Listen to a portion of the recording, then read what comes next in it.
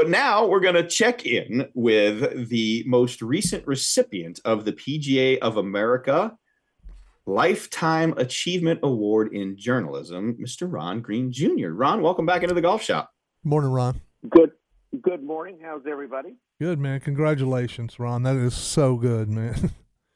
Well, thank you. As I keep telling people, I don't feel old enough to get a Lifetime Achievement Award in anything, but I'll take it. It was totally unexpected and but very flattering, and it's a nice to have your name on a list that includes some of the best ones ever. I don't know that I belong in that, but somebody else decided to put me there, so I'm very happy about it. That's awesome. And you're the only father-son duo that's received that award. Your father got that, 20-something years ago, Ron? Yeah, he got it, 2006 or 7. Yeah, right.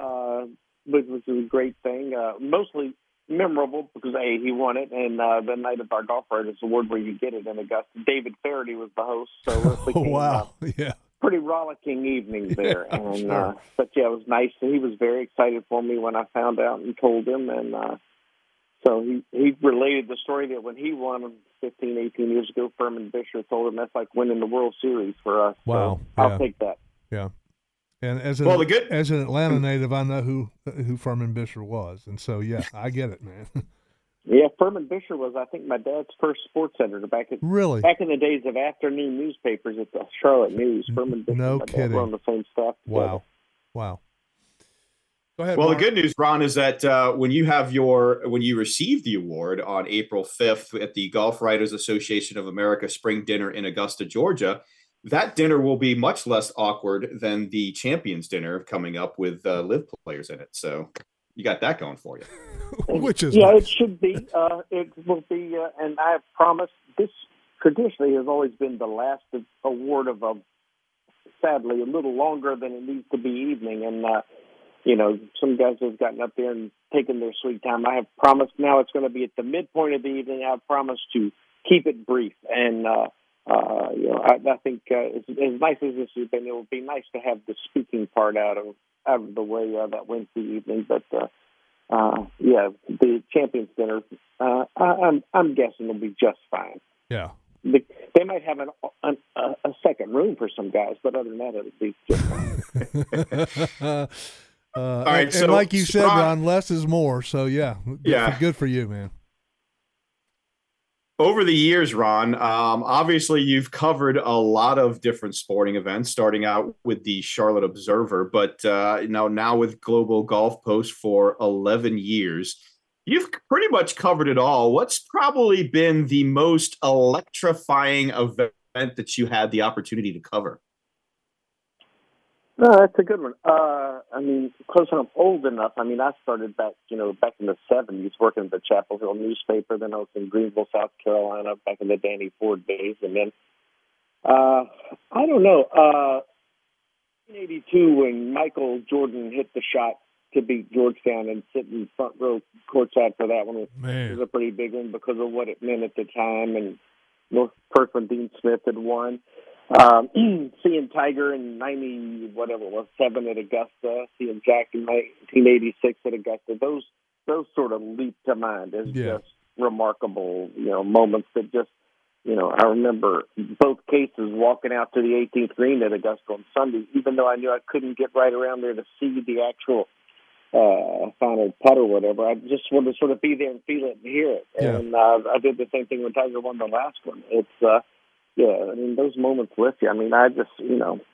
I'm still old school enough. I've been in the evenings down here at the Players Championship watching the ACC tournament and sort of feeling the tug of having been to, I think I went to 33 in a row of those or something. Wow. And sort of missing that, but this is not a bad place to be here in Ponte Vedra. Not at all. Go ahead, Mark. Yeah, so, on the flip side of that, what has probably been the most from an athlete's perspective, like you said, you see Jordan make that shot, and then we know the significance of that now. I mean, where Jordan's career went after that, all of the things that he accomplished. What's kind of the flip side of that is that, the heartbreak that you may have seen from somebody, we saw a little bit of that, previously, and we see that the Players Championship is a great theater for that, because you can come to the 17th hole at the Players leading the golf tournament, and you can leave the 17th hole not even in the top 20. So what might be the most heartbreaking moment that you've had a front row seat for that you can remember? Yeah, that's good. I remember thinking it was going to be Duke losing to Kentucky that year in Philadelphia until Christian Laettner hit that shot. Yeah. Because I was thinking, all this build up and then it's not going to happen. I remember being Jordan Spieth come apart at Augusta. That one in Rory. Yeah. The way they came apart on the back nines. I remember normally I walked the front nine on Sunday at Augusta, and then you sort of end up in the media center because, usually the tournament's happening on 2 or 3 holes, so it's hard to know where the right spot is. But I kept, sorry, my allergies. I kept walking with Jordan as he's playing the back nine, and all of a sudden, he starts leaking oil on 10 and 11 and stand down there on 12, and just when he's made whatever he made there and sort of kicked the tournament away, just sort of quietly walking up the hill with a friend of mine, and just like, what just happened here? Yeah. And you sort of, that was one. I mean, when Norman kicked it away too, and Faldo shot 67 on Sunday, and I think 96 or whatever, and there was such a strange sort of pall over Augusta that day. I mean, Greg Norman was seen as a different person those days. I mean, it was always going to happen, and it came apart then. Now, the way Greg Norman is viewed now is slightly different, I would say. Yes, just slightly, Ron. Speaking of that, we start the show with questions and answers, and our first question was, are the designated events working? And so my answer to that was yes, it's working. But if you don't think that this is a sort of a reaction to LIV, as far as the purse and the prize money is concerned, I think you're fooling yourself. Do you agree with that, Ron? Yeah, I think the designated events have been spectacular so far. It's funny here, the biggest event of the PGA Tours, that they own and operate. I mean, has a leaderboard at least halfway through that is probably a little shy of stars. There's a lot of guys you got to kind of go figure out who's Adam Svensson and, who's Chad Ramey and all that. So, I mean, we still have a long way to go with that. So, but I think the designated events are working great. I think what they have created for next year is going to be terrific. It's going to be an adjustment. It's going to change some things, and there might be some parts we miss, but I think it is sort of the rising tide lift all boats mentality. I mean, is it a reaction to LIV? Absolutely. I mean, Rory said that. Yeah. Some of the money part was coming, not to this level. I mean, but the new media rights deal was kicking in, and there were some things already been talked about down the line as the money sort of came in.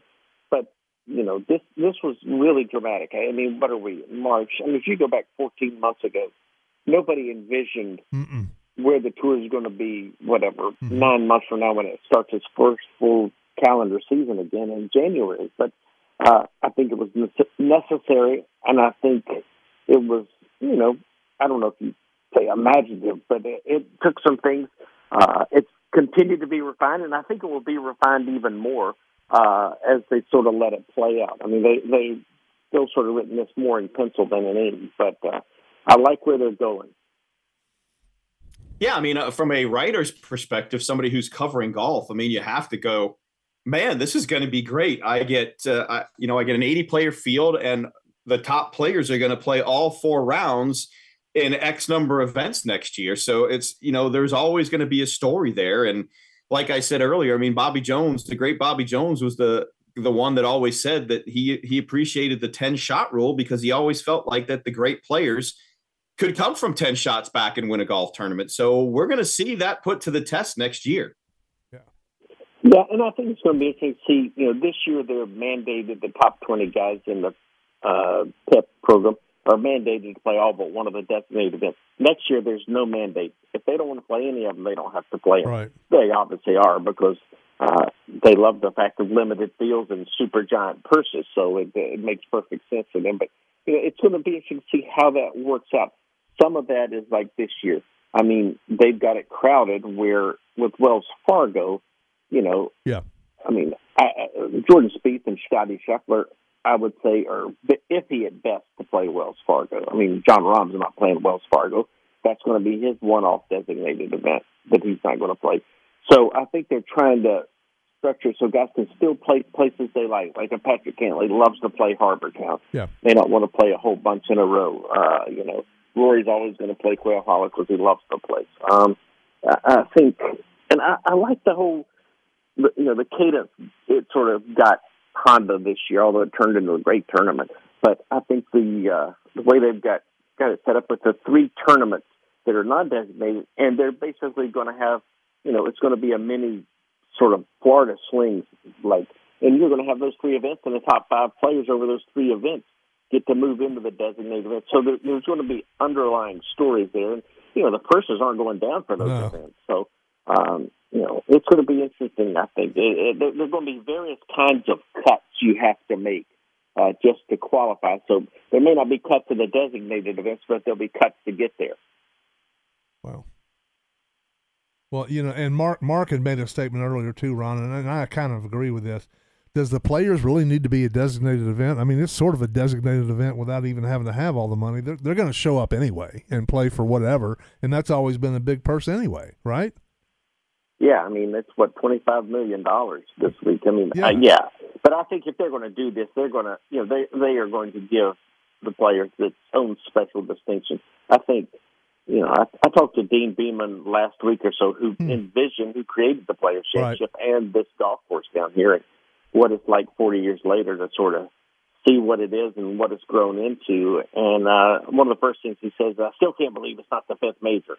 And, I think it was created, it's its own separate category. It doesn't have to be a major. I'm fortunate enough to sit on nominating committees for the World Golf Hall of Fame.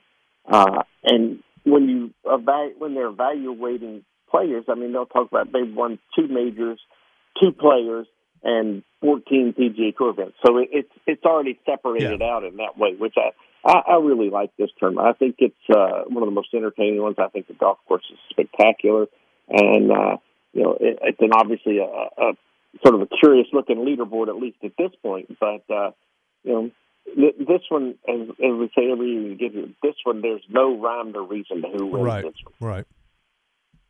Well, Ron, congratulations again on the Lifetime Achievement Award in Journalism from the PGA of America, and I'm sure we'll be seeing you soon at the Wells Fargo Championship. Looking forward to it. It'll be here before we know it. Pretty good swing of golf coming up here the next couple months. Hope everybody's hitting it better than I am. All right. At least you're hitting it, so that's the good part, right? Yeah. Thanks a lot, Ron. Have a good one.